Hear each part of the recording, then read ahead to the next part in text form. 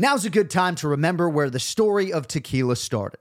In 1795, the first tequila distillery was opened by the Cuervo family, and 229 years later, Cuervo is still going strong. Family-owned from the start. Same family, same land. Now's a good time to enjoy Cuervo, the tequila that invented tequila. Go to Cuervo.com to shop tequila or visit a store near you. Cuervo, now's a good time. Trademarks owned by Beckley SAB to CV 2024, Proximo, Jersey City, New Jersey. Please drink responsibly. Get ready for the greatest roast of all time. The Roast of Tom Brady. A Netflix live event happening May 5th. Hosted by Kevin Hart. The 7-time world champion gets his cleats held to the fire by famous friends and frenemies on an unforgettable night where everything is fair game. Tune in on May 5th at 5 p.m. Pacific time for the Roast of Tom Brady. Live only on Netflix. When you need mealtime inspiration, it's worth shopping Kroger, where you'll find over 30,000 mouth-watering choices that excite your inner foodie. And no matter what tasty choice you make, you'll enjoy our everyday low prices, plus extra ways to save, like digital coupons worth over $600 each week. You can also save up to $1 off per gallon at the pump with fuel points. More savings and more inspiring flavors make shopping Kroger worth it every time. Kroger, fresh for everyone. Fuel restrictions apply. The John Anik and Kenny Florian podcast. John Anik and Kenny Florian. I fucking love them. I can't get enough of them. Let's hear that Boston next. Big jab there from Duffy, and Frank Mir is hurt now. Down goes Duffy, out cold. Frank Mir does it again. Rock'em sock'em robots here. Oh my goodness. Hyperbole. They're a couple of absolutely self-involved bullshit artists. Here are your hosts, John Anik and Kenny Florian. Whew. Probably should have gone for a run this morning now that we're back on video. It's Monday, September 23rd, 2019. Appreciate you all checking back in. Episode 218 of the Anik and Florian podcast. So, Ken Flo, I wasn't able to watch the Rodriguez-Stevens show live, and somebody reached out to me on Twitter this morning when I ingested this on Monday morning. I watched the card this morning. And they said, what are you doing if you're not watching live? And you don't want to read too much into the tone on Twitter, but it's like, bro, right. Like, what are you doing if you're not watching UFC Fight Night Rodriguez versus Stevens? Now, I can think of any number of different things that I could be doing. I could be at a casino. I could have a babysitter. I could have a night out. I could be watching college football. Now, I'm a UFC fanatic like this gentleman. I was sleeping. I have 3 children under the age of 9, and they wake up early, and we go to bed about 9 p.m. Eastern time. So. Exactly. Two words for that guy. 3 kids. That's what he's got. That's he's all got you need. 3 freaking kids, dog. By the way, if you're looking for reasons to have children, I've got a list of those. I got a list of reasons to not have children as well. But if you're looking for reasons to have children, one of the best reasons to have children, it is the greatest excuse in the world. If you need an excuse for anything, right? Dog's pretty good, right? Like Ken Flo a couple minutes late today because his puppy had to use the restroom outside, right? Yeah. But generally speaking, kids are a great excuse. New puppy, by the way, under that Florian roof, huh? Yeah. Yes, we finally have a name for him. We've called him Simba. Not responding to Simba, but he's a good little dog. He's chewing on his bed already. But a little pit bull, cute as hell, and now we got 2 dogs and a baby. So it's like, what do we? Like we were talking about it earlier. It is like 3 kids, and it's like prep for a second kid who's gonna make it 4. I don't know. Yeah, I like the way your wife kind of teased things on Instagram. Had some of us thinking for a second, is it baby? Oh, it's a puppy. So all right, so Simba Florian has arrived. But yeah, you got just as many dependents as I do. Let's make that very clear. Not that your wife or my wife is a dependent, right? We coexist, but you have 2 dogs, 1 child. I have 3 children, no dogs. We each got 3 dependents. Right. All right. So Yair Rodriguez, Jeremy Stevens, no contest, accidental eye poke 15 seconds into round 1. There's nothing worse than when a main event ends like this. I think the one that crystallized for me was, August 2015, Max Holloway, Charles Oliveira. So excited for those 2 guys to get that headlining opportunity. And then all of a sudden the fight's over.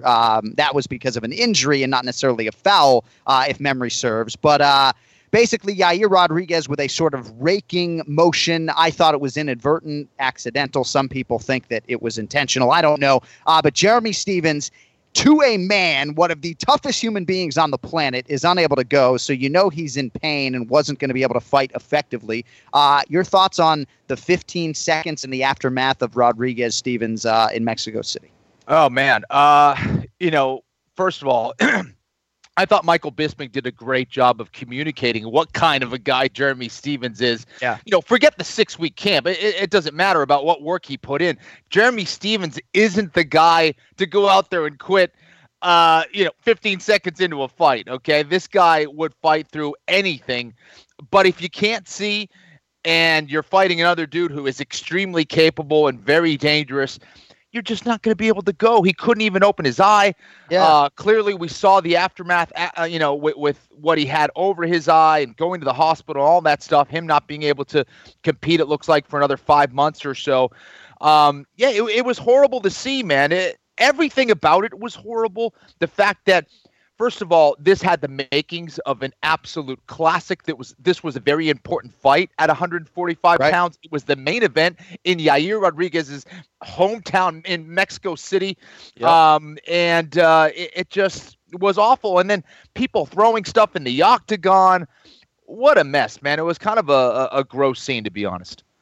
Jeremy Stephens, right? Like literally the last guy on the roster probably who was looking for a way out after 15 seconds. And you mentioned the training camp and spending a month at altitude and everything that went into that. Jeremy Stephens has put in, most of the 31 UFC training camps that he has put in have been of the very difficult and very committed variety, right? The last thing he's looking for is a way out. And there's a long list of fighters who you can say that about. Sure. But Stephens certainly on that list, Flo. He loves to punch faces. This guy would not avoid any circumstance where he wouldn't be able 100%. to hurt another individual in the octagon. I'm not saying he's a mean individual. I'm just saying that's what he loves to do. This is what he trained so hard for. He is a fighter through and through. And I didn't like the fact that Yair Rodriguez was kind of insinuating to the crowd in a lot of ways that maybe Jeremy didn't want to continue fighting and all that stuff, which kind of incited the crowd, right? I mean, these guys wanted to see a fight. I didn't think that. I thought that was in poor taste. I don't know if he was thinking things through all the way. I think he was frustrated by the situation. And I certainly don't think he did this intentionally either. I don't think he tried to, scratch his eye intentionally either, obviously. But I thought that was in poor taste. And even cheering after the fact of getting on top of the octagon. Dude, it was a 15-second fight. You scratched the guy, the fight was over. What are you cheering for? Right. I don't know. I was kind of confused by it. He showed a lot of emotions out there. Went at Bisping at one point. I thought that the whole thing was just kind of weird. Yeah, not a shining moment for Yair Rodriguez. And I think some of that obviously can be chalked up to emotion and the training camp that he had put in, right? And wanting to put his best foot forward and stamp himself a top contender and everything that goes along with it. But hopefully he'll come to the realization that Jeremy Stephens' eye was severely compromised, right?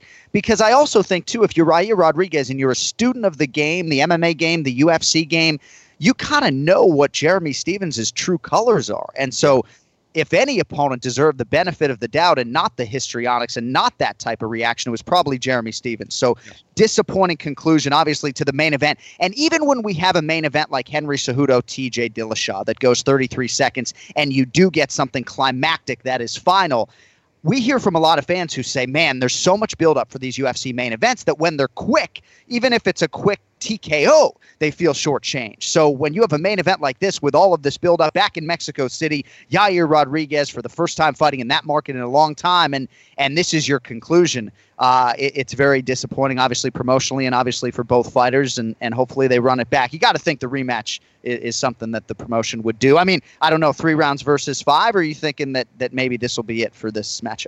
I think that it wouldn't be a bad idea. I just think in today's modern mixed martial arts with the UFC and how many events they have going and trying to align those stars and get those guys on another card, fit them in there, is a very difficult thing to do when you have a promotion that is putting on so many fights so rapidly. I don't know if it's going to happen. I think it'd be nice to see it, see them run it back. Obviously, we didn't get anything from that fight. But I think it's something that the UFC will certainly attempt to do.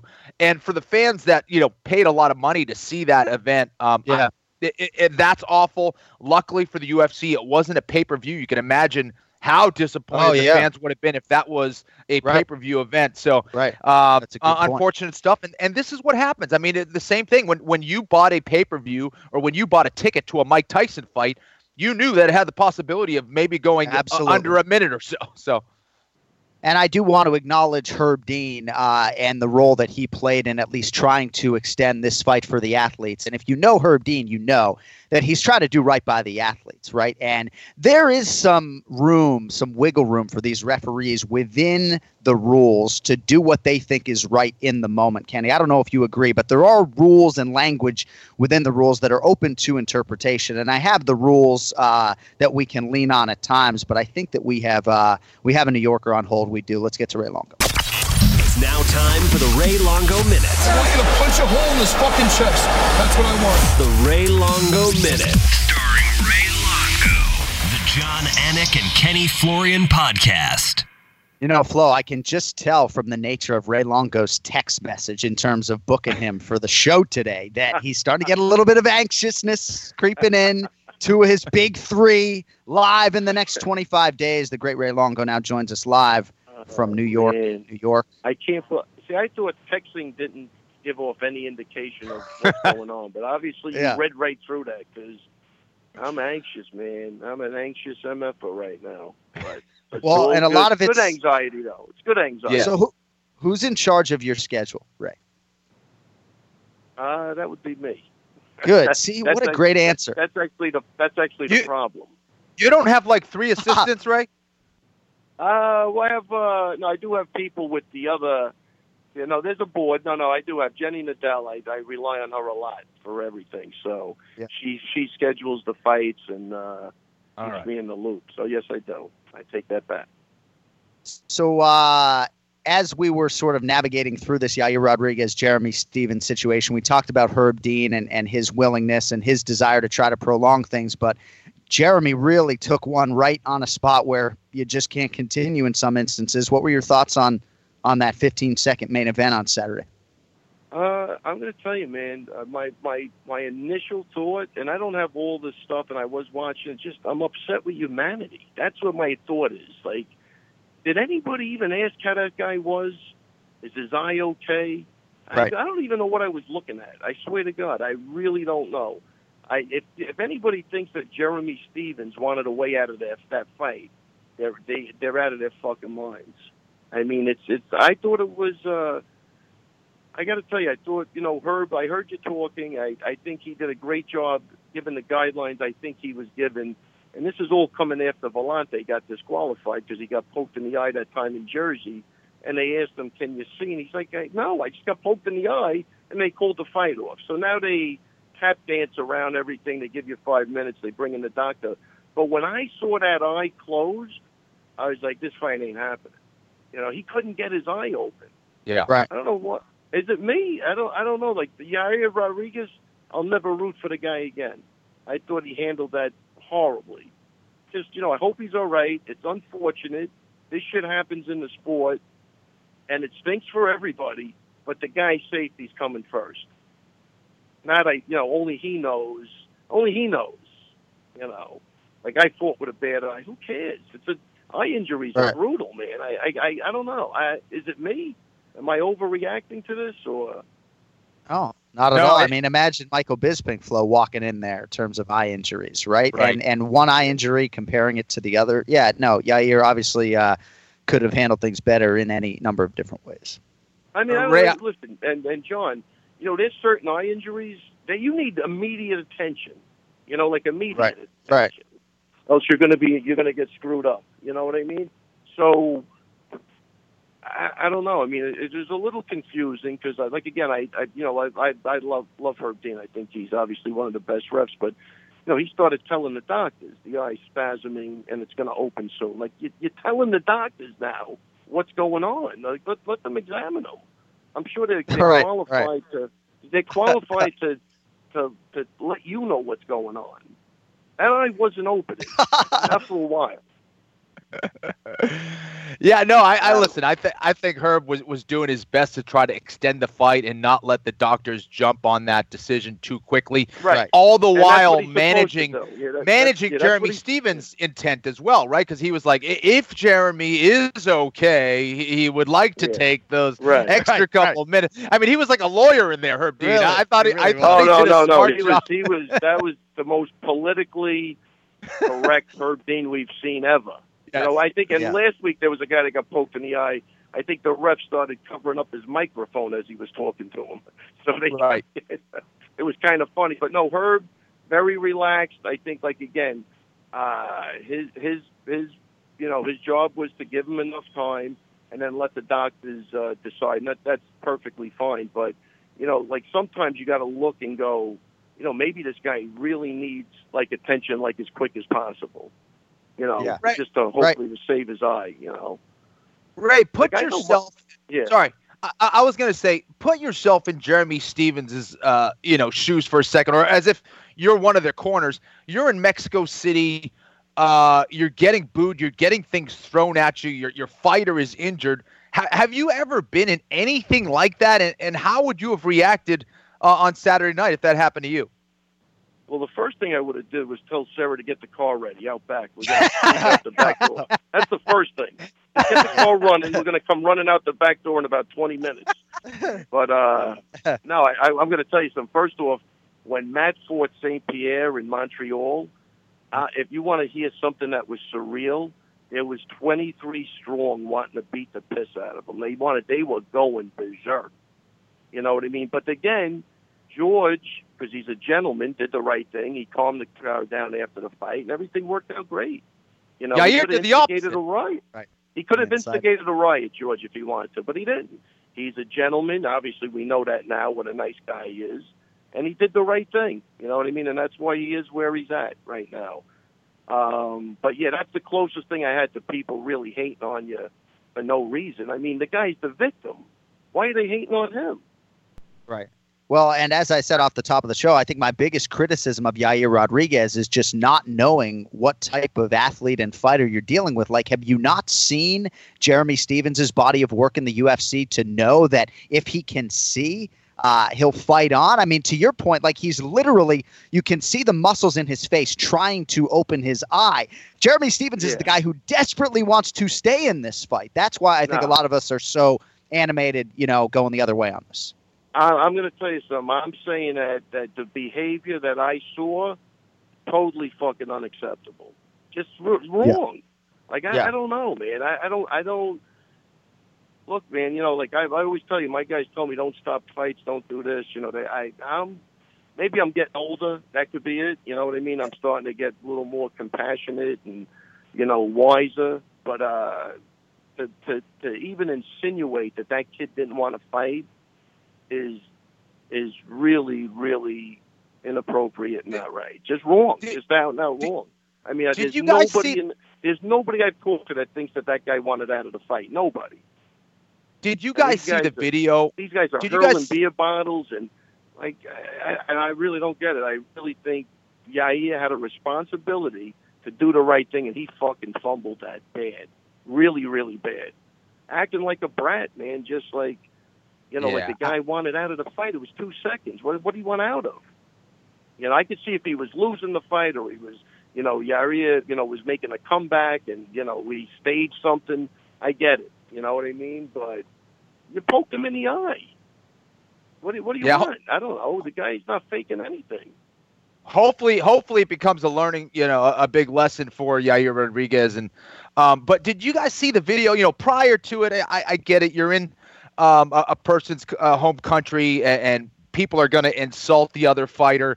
But they were kind of doing this chant, calling Jeremy Stevens a puto and all this stuff. And video came out of Cain Velasquez and Brian Ortega kind of joining in on the chants and stuff. You know, that was kind of hard for me to see because, you know, as a professional fighter, you should show respect for a dude who has dedicated his life to martial arts and to fighting.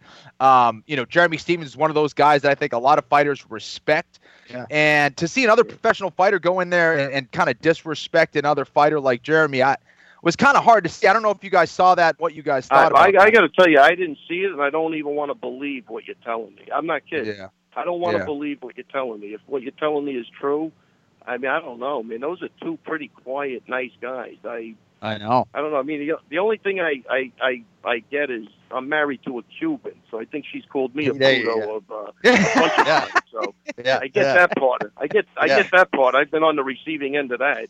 But I can't believe that those guys would chime in and do that. I really don't.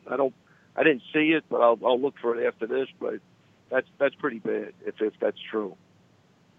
All right. Well, before we let you fly, so Ally Quinta and Chris Weidman here, both set to compete in the next 25 days. Weidman Reyes, 25 days from right now in Boston. So, I mean, what's the biggest challenge for you, right? Like, I joke about the anxiety off the top, but I know you got a lot of irons in the fire. Matt the Steamroller Frivola competing in that window as well. We're probably not going to talk to you next Monday because you're going to Melbourne. So if you got final thoughts or anything on what the next 10 days are going to hold for Ray Longo, I think our audience would love to hear them.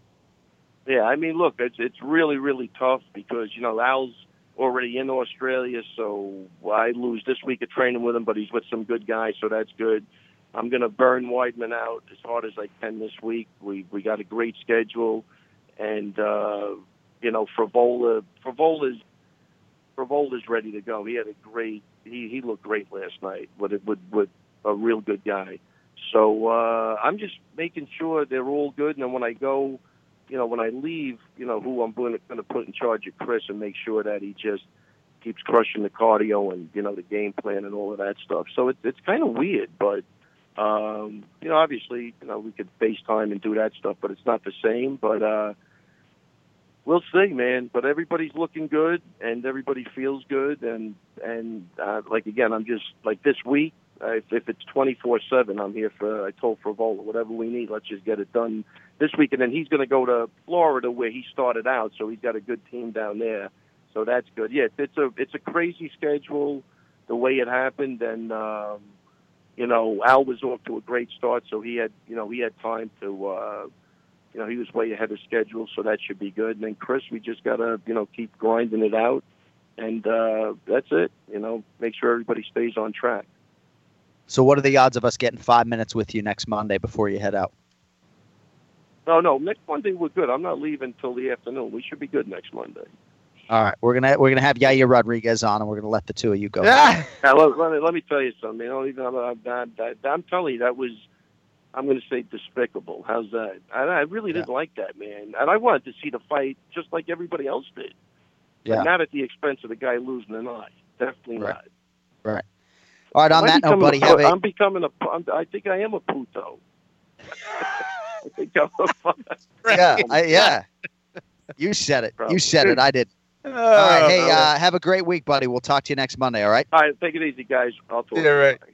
The Ray Longo Minute here every week on the Anik and Florian podcast. And, of course, not only do we have a New Yorker headlining this Boston show, but now the local Calvin Kattar is off of the Boston card. He's fighting Zabit Magomed Sharipov now on Magomed Sharipov's home turf in Russia. So, man, not ideal for the Bostonians, but what are you going to do? All right. We will recap Esparza Grasso a little bit with Ian Parker on the other side, but we are going to spin this thing forward now, at least with a pronunciation of the week, because TJ needs a win, and he's 8-10 on the year. Big miss last week out of my guy TJ DeSantis. This week, it is a promising UFC light heavyweight from Poland. He is riding a 12-fight unbeaten streak, faces Oven St. Preux on the main card this weekend in Copenhagen. By the way, the research told me it is Copenhagen, not Copenhagen. TJ DeSantis, of whom am I speaking? Mikhail Olashechuk. Oh, yeah, I love it. And we're not putting TJ on the spot. He's a good sport, but I don't do this like for my own comedic value. But that was good, TJ. Let's hear the fighter, how he pronounces it. Michał Lord Olashechuk. Jesus. Perfect. I mean, right on the dot. I can't even say that after I heard him say it. How's that? TJ, that was a tough one, dude. I'm sorry. Did I not, when I sent him the file today, I wrote, LOL, dude. I mean, it's like, right? You're damned if you do, damned if you don't. I'll probably mess it up on broadcast, but he is 8-11 on the year, Mr. DeSantis, after a whiff there on Michal Oleksiejczuk. All right. Excuse me? Was that not close enough? What did you just call me? The only way to get this right, I've said this before, like if I'm calling Oleksiejczuk's next fight, which I am not this weekend, I'll say it 100 times in my room, like over the course of fight week. So by the time I show up, it's a word that I've been using all week. It's the only possible way that I found to get it right. John will fit it into a sentence for no reason. He'll be like, I was talking to Michal Oleksiejczuk the other day, and Michal Oleksiejczuk was saying, I don't know, I didn't even say it, but you know what I mean. Yeah. John is actually like that. Hey, we all got our systems. Thrillers are killed. Right? Yeah. Hey, I mean, and part of the reason I put him on the show today was like, I need some work on this Michal Oleksiejczuk. All right, that's it for the POW. Let us get to the picks and the main event challenge. It's the main event challenge. Anik. The time is most definitely now. Florian. I finish fights! I'm going to do everything possible to win. The main event challenge. The John Anik and Kenny Florian podcast. All right, main event challenge today brought to you by Odds Shark with 2 S's. By the way, oddshark.com, absolutely my go-to site when it comes to all of my handicapping needs. Odds Shark is your source for the latest odds from leading authorities, expert editorial content, and detailed matchup picks with expert in-depth analysis for each game. Their free statistics, numbers, and trends will help you make the sharp picks on game day. Head over to Odds Shark and start playing like a shark today. Oddshark.com, don't forget that second S. All right. We are going to get to UFC Denmark here in a moment, but Ian Parker now joins us live as we continue our Mexico City recap. Ian, Ray Longo just did not want to stop talking today. On TV, they would have been like, dude, rap, fucking rap, bro. But Ken Flo wasn't going to rap Ray Longo because he respects his elders. So, sorry we're a few minutes late, buddy. What's going on? If you had told him I had to get on the show, he probably would have ran away really quick because he probably doesn't want to talk to me. So it's fine. Yeah, can you imagine if we're like, hey, Ray, sorry, buddy, Ian Parker's on hold. So we got to let you go. What are you kidding me for Ian Parker? So, man, we really spent a lot of time on Rodriguez and Stevens. But I just want to throw the rule out there very quickly because I promised myself I would do this. So this is directly from the ABC rules. You can all look them up. If a foul to the groin occurs, groin here we're talking, and the competitor is able to continue, the fouled contestant may have up to 5 minutes to recover. Fighters injured severely enough by a foul to require medical consultation may be given up to 5 minutes at the referee's discretion for evaluation by the ringside physician before a decision to continue is rendered. So again, there's a lot of language interpretation here. I always like to go to John McCarthy because I think he's the best resource in MMA. He has told me in the past that basically when it's a groin strike, you are guaranteed your 5 minutes. Then the referee's discretion comes in when it comes to an eye poke. Ian, what were your thoughts on the fight-ending situation, how Herb Dean handled it, and everything that transpired Saturday night? I think Herb Dean did the best that anyone could have done in that situation. It's a really tough call on how much time to give someone, but in a situation like that where it was not just a poke, the problem was that it was a swipe, and when that happened and he couldn't even open his eye, and the only reason why I know about this, it's not due to me being a doctor, which I wish I was, but I'm not, is I've had a corneal scratch as well. And when that happens, you can't open your eye. And when you can, it burns like hell.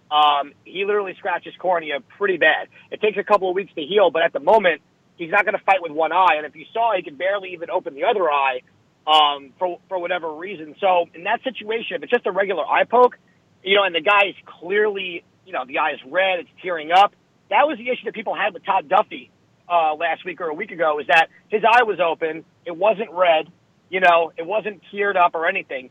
Jeremy Stevens is not someone who's going to walk away and quit. So I give a lot of credit to Herb Dean, really tried to give him as much time as possible. I think it being the main event had a lot to do with it also, and I had to respect Jeremy Stevens. But I think Herb did really a stellar job in the situation. I mean, I don't know what else he could have done other than give Jeremy a new eye. As far as the fans in Mexico City are concerned, at least those in attendance, if you group them collectively, are an easy target here as we sit here on a Monday afternoon. They were already lit, right? Because the Brandon Moreno decision maybe didn't go their way, and then Carla Esparza got the nod, Kenny, against Alexa Grasso. So I think they were ready and inflamed already. But Ian, what were your thoughts on sort of how that crowd reacted when the fight ultimately was called off? Well, I dumped a beer on my own head when Moreno got the draw because I definitely thought he won. But right. in regards to everything else, for Carla Esparza to get a beer dumped on her as she's walking out, I hope it was only beer. Pretty disrespectful. I know sometimes with soccer and stuff like that this happens, or football, sorry, but it really is not called for. And if these fans, I guess maybe they're just casual fans, or maybe they just packed the arena. It was the first time there, and God knows how long or whatever. But, Jeremy Stephens is not the guy to quit after 15 at all, let alone 15 seconds in. I mean, from what I heard, he spent like $30,000 on this camp. To me, it was really despicable behavior. I don't like to rope in, obviously, a crowd in itself. But, there were some fighters there that I also saw that were kind of jumping into the situation. I'm not going to call it names for several reasons. I don't want to get my ass kicked into. It is what it is. But it really just was so uncalled for. Especially if you know the sport, Jeremy Stephens. There's no reason why he should have been getting pelted with beer or popcorn or whatever else is being thrown at him. Really, really sucks that that's how it ended. And but Craig Fitzgerald, at least he was protected. He was doing the whole hurricane drill, going under the desk while Michael Bisping was taking it like a champ. Yeah. Man, it's funny, right? Because when you live in South Florida and you do this hurricane preparation, you almost become of a mindset like, all right, let's see what this thing has, right? It's not like you're rooting for the hurricane, but when you're prepared, you're ready to go. I think sometimes as a commentator, I'm rooting for chaos, right? Like I want to be in the belly of the beast. I want that moment, Brendan Fitzgerald. I'm jealous, but yeah, I don't know that I'd be ducking for cover. I'm like, dude, bring it, man. I want some battle scars, man. Give me some cauliflower ear somehow, some way. Was he afraid of getting hit really hard with liquid? I was confused. He had Michael Bisping next to him to protect him if anything got serious. I mean, come on. Hey, he's a very expensive suit. He reacted quickly. Hey, Ken Flo, I want to get your thoughts on the co-main event. Yeah. I don't know if you had a strong opinion as to who won the fight. Another great showcase, obviously, for this strawweight division that just continues to deliver for the UFC. Carla Esparza, a winner by majority decision. Huge third round for Alexa Grasso. Certainly appears to be a fighter who is coming into her own. Flo, your thoughts on the co-main event over the weekend, buddy? I thought Alexa Grasso should have gotten the nod, and that's a hard thing for me to say because I thought Carla Esparza showed an insane amount of heart in that third round. She took a beating in that round, also got her elbow popped like at least once. I thought it was completely broken at one point. Just the angle and how it shifted, it was nasty. Esparza is so tough, as is Grasso, but I thought Grasso should have gotten a nod.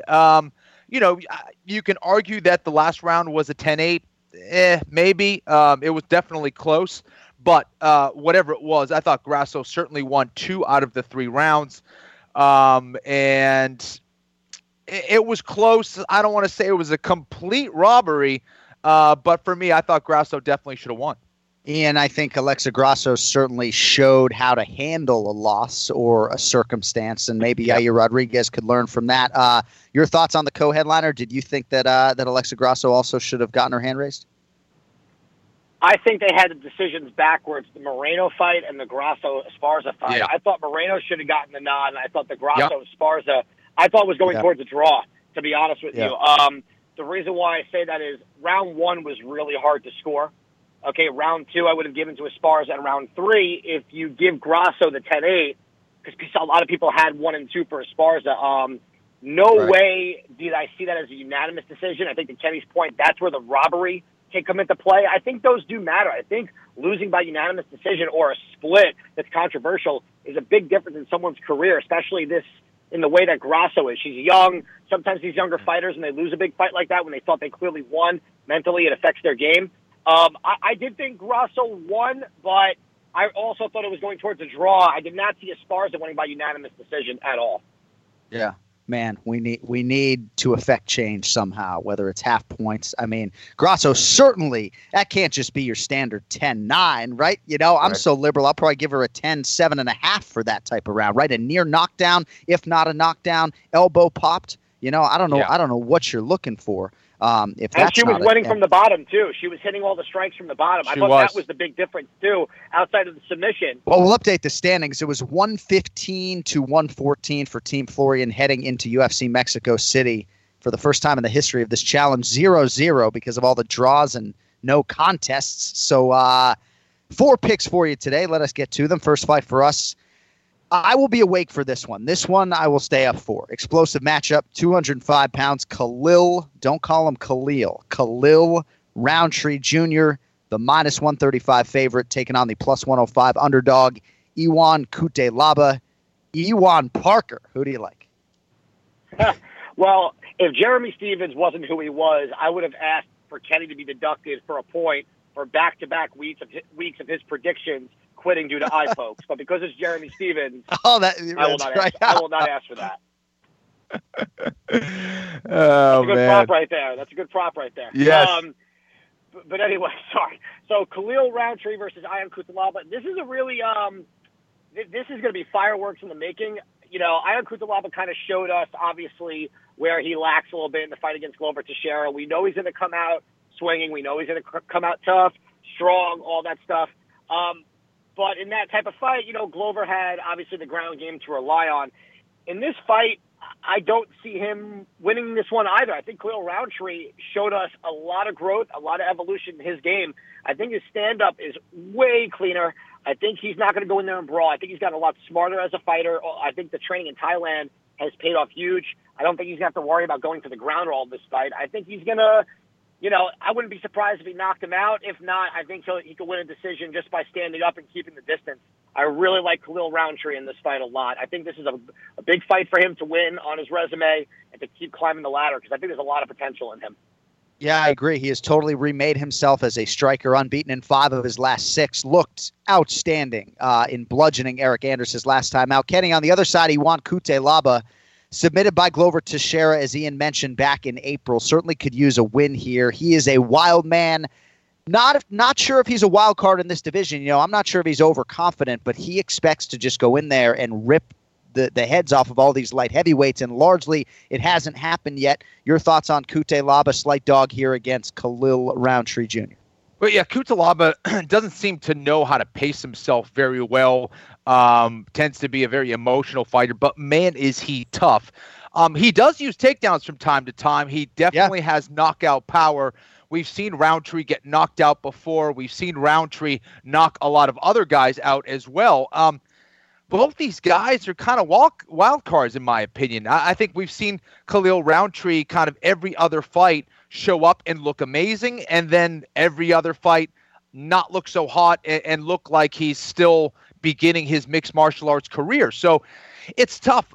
Roundtree is such a good dude, such a nice guy. I think, you know, maybe going to Thailand is going to allow him to kind of be a little bit more calmer inside the octagon. I hope that's the case, but still, grappling takes a very long time to get down.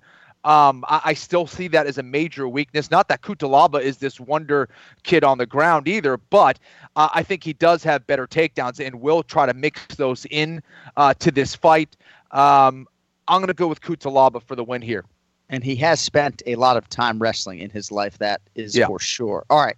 Gilbert Durinho Burns kind of finding new life as a short notice welterweight. I still think he can contend at 55, even though the weight is tough for him. Had a win August 10th in Uruguay, up at 170 pounds. 3rd straight overall for Durinho. Now stepping in for Thiago Alves will face Gunnar Nelson. And Burns, Ian, slightly favored to get the win here, minus 135. Gunnar Nelson, slight dog, plus 105. Grappler's delight, or is it? Ian Parker, what do you think? Durinho Burns, Gunnar Nelson. You know, this one I've been going back and forth on. I think Nelson is not thrilled, even though he'll never show it on his face. He'll never say it. This is like the exact opposite of a short notice matchup that he won instead of Thiago Alves for the obvious reasons with such an advantage in the ground game. Burns is so good on the ground, and what we saw in his last fight, everyone picked against him. I really did not. If you remember, I liked him even at 170 in that matchup. I think his stand-up is very underrated. I think what everyone always throws against Burns is his cardio, but you know, cardio, unlike what, you know, Kenny just said in regards to Khalil learning how to grapple, cardio you can learn really quick. You just got to put the time in. You got to have the right coach and everyone pushing you to do it. I think if Burns' cardio is up to speed, not having to cut all that weight, he's not a small guy. He could definitely contest at 55, but I think the weight cuts really played a factor when he's not shown what he can do. So much potential in this guy. And for Nelson, you know, I just don't know what to expect in regards to the stand-up game. You know, I don't think he's really gotten better. I think it's the same style. It's throw the overhand, try to clinch up, take the guy to the ground. I don't think he'll be able to do that in this fight against someone in Burns who has that same resume, if not better, with Brazilian Jiu-Jitsu. And I just think Burns' stand-up game is going to be where the advantage is. Not that I'm hoping to pick an underdog somewhere here, but I like Gilbert Burns here. I think he's on a little bit of a run. I think he started hitting stride, and maybe he found the right weight for him. So I'm going Gilbert Burns here. When I tweeted about the matchup, it seemed like 10 sharp-type Vegas people immediately wrote to me, oh, dude, I got to hammer Gilbert Burns, because a lot of people like the matchup for him. Kenny, we were in Nottingham, England for Gunnar Nelson's UFC debut together back in 2012. Kind of felt like he was all the rage back then. Pretty good body of work in the UFC, 8 wins against 4 losses. He has dropped, I think, 4 of his last 8. So 4-4 spanning his last 8. Split decision loss to Leon Edwards back in March. And I guess that at least temporarily served to take him out of welterweight contention. What do you think about Gunnar Nelson here against Gilbert Burns? Listen, I've been a fan of Gunny for a long time. I think he is an excellent martial artist, but I do think this is a very tough matchup. Kudos to him for taking this very tough match against Gilbert Burns, but Gilbert has really turned things around and the way that he trains. He's training all the time. I think he is going to be much better suited for 170 pounds. 155 was just way too much for him to cut. I mean, his neck should be on a milk carton. He has no neck, this guy. So, he is very tough. And Ian, to answer your question, he does have a better resume than Gunnar Nelson. You're talking about a gi and no gi world champion. Gilbert has been really crushing the wrestling training down in South Florida. He's very confident right now. And, you know, training with the current welterweight champ, that is certainly going to help. And I think he's got a lot more momentum right now. And Gunny, as good as he is on the ground, he's got to get on top. He's got to get on top. And I don't know if he's going to win this takedown battle here against Gilbert. It's going to be tough. If Gilbert gets on top, Gunny's not exactly known for his guard. So it's going to come down to who wins the takedown game. I think Gilbert's going to have it there. I think Gunny is a decent striker, but he doesn't throw enough volume for me to say that he's going to be effective against someone like Gilbert Burns. So I like Gilbert Burns here as well. I'd love to go the other way of Ian Parker, but just can't. And I wonder if Gilbert Burns has come out and said anything definitive about whether or not he's going to go back to 55. Because you're right, Kenny, about that whole milk carton thing, right? And how hard no, John, he's staying at welterweight from what I've heard. Yeah. So and obviously he goes toe to toe with Kamaru Usman, and all those guys in that gym have drawn a tremendous amount of confidence from not just Usman breaking through and winning the title, but they know where they stand with Kamaru, and watching him do that to Tyron Woodley over 5 rounds, one of the most dominant performances in a championship setting ever, just gave a guy like Gilbert Burns all the confidence in the world. Certainly used that in his UFC welterweight debut. We'll see how it goes for him this weekend in a big one against Gunnar Nelson. All right. Co-main event is not the fight we just talked about. It's this one. Mark Madsen taking on Danilo Caterpillar Belluardo. I hope I'm pronouncing that right. So Madsen, if you don't know, won an Olympic silver medal in Greco-Roman wrestling for Denmark at the 2016 Olympic Games in Rio. He is 8-0 as an MMA pro here in his native country. Minus 480, the favorite, making his debut against Caterpillar Belluardo, who is plus 355. Ian Parker, we will need the round and the method of victory. Make us smarter, kid. Who wins the co-main event? You know, it's weird that they had to make this the co-main event. You know, I know they want to get Madsen going, and this is a matchup that's kind of set for him. Nothing better than getting an Olympian in here and to do damage at home. I think Madsen's going to take this one. I'm even going to say first round TKO. He's so athletic, you know, and this is kind of like one of those coming out parties for him. And there's really not a whole lot to break down with this one. If Kenny can think of anything more than that, by all means, I don't see Kenny picking the underdog here. So I'll go Madsen. First round TKO. I just see the wrestling being way too much. You will probably get on top and end this thing pretty quickly. I am excited. You know, a lot of these Olympians always talk about coming over and getting their shot, and we're getting to see another one that's been more recent, which is a lot of fun. So I'm going to go with Madsen here. Parker's like, why are you even making me pick this fight, bro? Well, I mean, you look at the odds. It's more about, I know Kenny's just going to pick a decision, bro, so let's just move on to the main event. Yeah, listen, you look at the odds. Mark Madsen, a huge favorite here over Danilo Bilardo, and yeah, listen, can Bilardo win? Potentially, but I think Mark Madsen, is going to be a little bit too much. I don't know if it's going to be a first-round TKO, but this guy definitely has a lot of power. His wrestling game is going to be on point. The Greco-Roman approach in a lot of ways is a safer way of entering in and getting takedowns. Doesn't open you up to things like flying knees as much. And, when you're attacking the legs, and he might try to attack the legs, but as a Greco-Roman specialist, that gives you a huge advantage in the clinch as far as the takedown game goes. The knowledge, the experience is going to be a lot. And obviously competing at the Olympic level and getting a silver medal. Yeah. The guy knows what it takes to be successful. Mark Madsen's going to take this. He was out of MMA from 2014 to 2018 doing the Olympic wrestling thing. Returned January 2018. He has since reeled off 6 straight. The Italian southpaw Belwardo dropped his UFC debut to Joel Alvarez in Stockholm. That was June 1st. But big opportunity for both of these fighters getting that co-main event slot coming up this weekend. And I didn't give you a round. Sorry, let's go second round, TKO. How's that? All right, round 2. Hey, there he is. Hey. And how about Ken Flo keeping the fucking scorekeeper honest, too? I got one job, basically. I keep score. That was my bet. I appreciate that. All right, main event. Don't call this a one-fight card because I think the main card is strong. We got a couple fights on the main card that we didn't even pick that I think are strong. Nicholas Dalby coming back against Alex Cowboy Oliveira. But this main event's a good one. Jack Hermansson minus 245. Jared Cannonier plus 205. Middleweight title eliminator of sorts, I guess.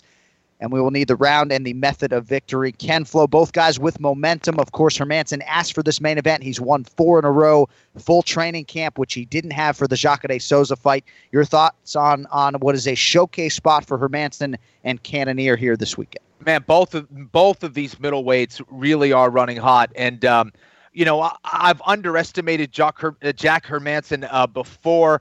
I don't think I could do it again. I think Jared Cannonier is the more effective, the more dangerous striker, I should say.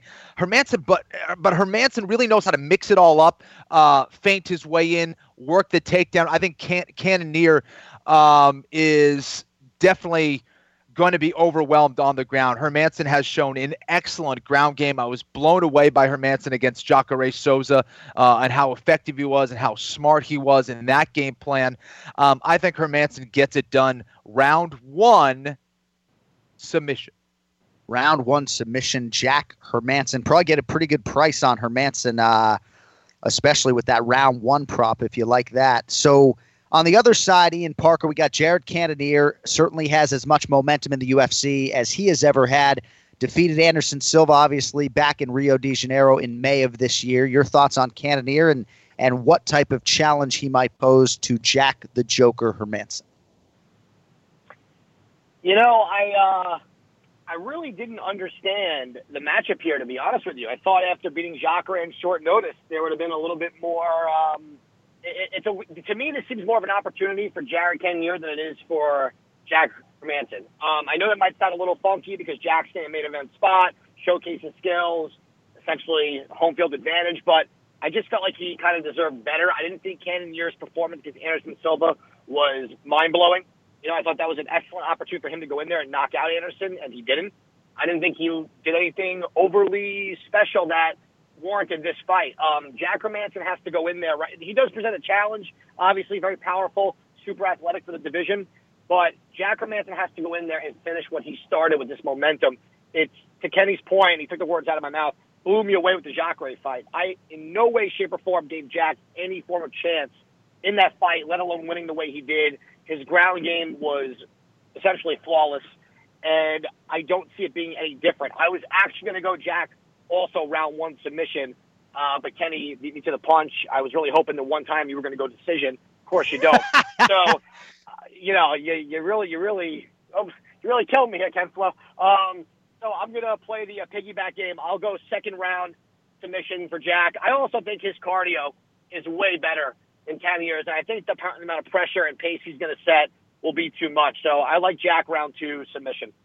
I'm really excited to see what Jack Hermansson can do if he does win this fight against Jared Cannonier. And part of the reason, Ian, that the fight was made was just a lack of availability for a lot of the elite middleweights, right? You got 2 champions who are fighting. Costa Romero was on the books. Gastelum, I think, might have been the guy that Jack Hermansson had targeted, and that obviously would have made a lot of sense because they're number 4 versus number 5 in the world. But Jack Hermansson, by way of that Jacare win, put himself in the top 5. He prioritized headlining, and hey, man, we're live every week, right? So Jared Cannonier's getting an opportunity. We'll see what he does with it this weekend. Ian Parker maximizing the opportunity on the Anik and Florian podcast of late, buddy. We will talk to you next week unless you got anything else for Ken Flo. But Meraki BJJ has been open for like 4 hours already this morning. So unless you got anything really pressing, Kenny needs to leave. I might talk for another hour just to keep Kenny off the mats. I don't know. I'm just feeling very Ray Longo-ish today. Kenny, what do you want to talk about? The weather? How is it out there, bro? Yeah.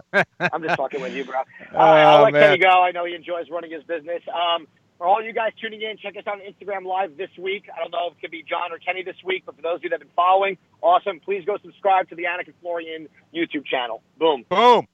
At Anik Florian Pod, at Parker Cage Hero. Thanks, buddy. We'll talk to you next week. You got it, bro. Later. And a big one next week, by the way. We're right back next Monday, September 30th, and that is a pay-per-view week. We will get you primed for UFC 243, Whitaker versus Adesanya.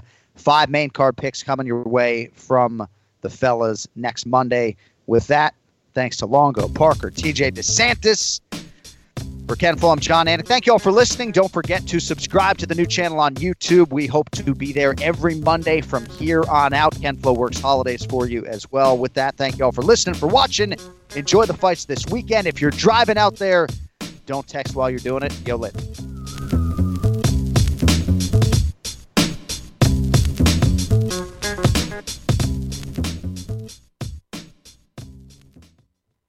Sports betting is sweeping across the country faster than the coronavirus, and Wagering Week is your antidote. I'm Tom Barton, and I'm a veteran sports analyst and respected sports handicapper who helped build ESPN's brand. I've been recognized and awarded by Pro Football Weekly and Gaming Today magazine as the honest handicapper.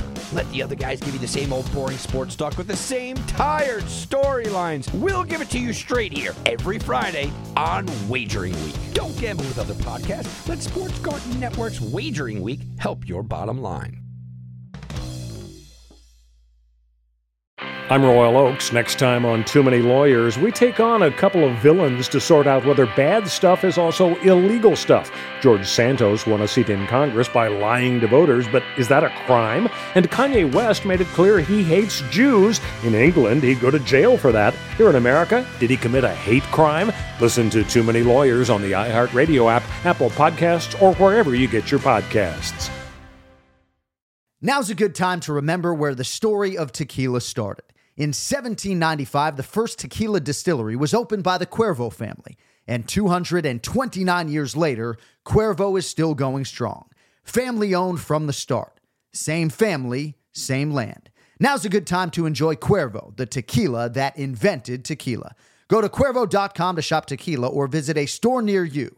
Cuervo, now's a good time. Trademarks owned by Beckless AB to CV 2024, Proximo, Jersey City, New Jersey. Please drink responsibly.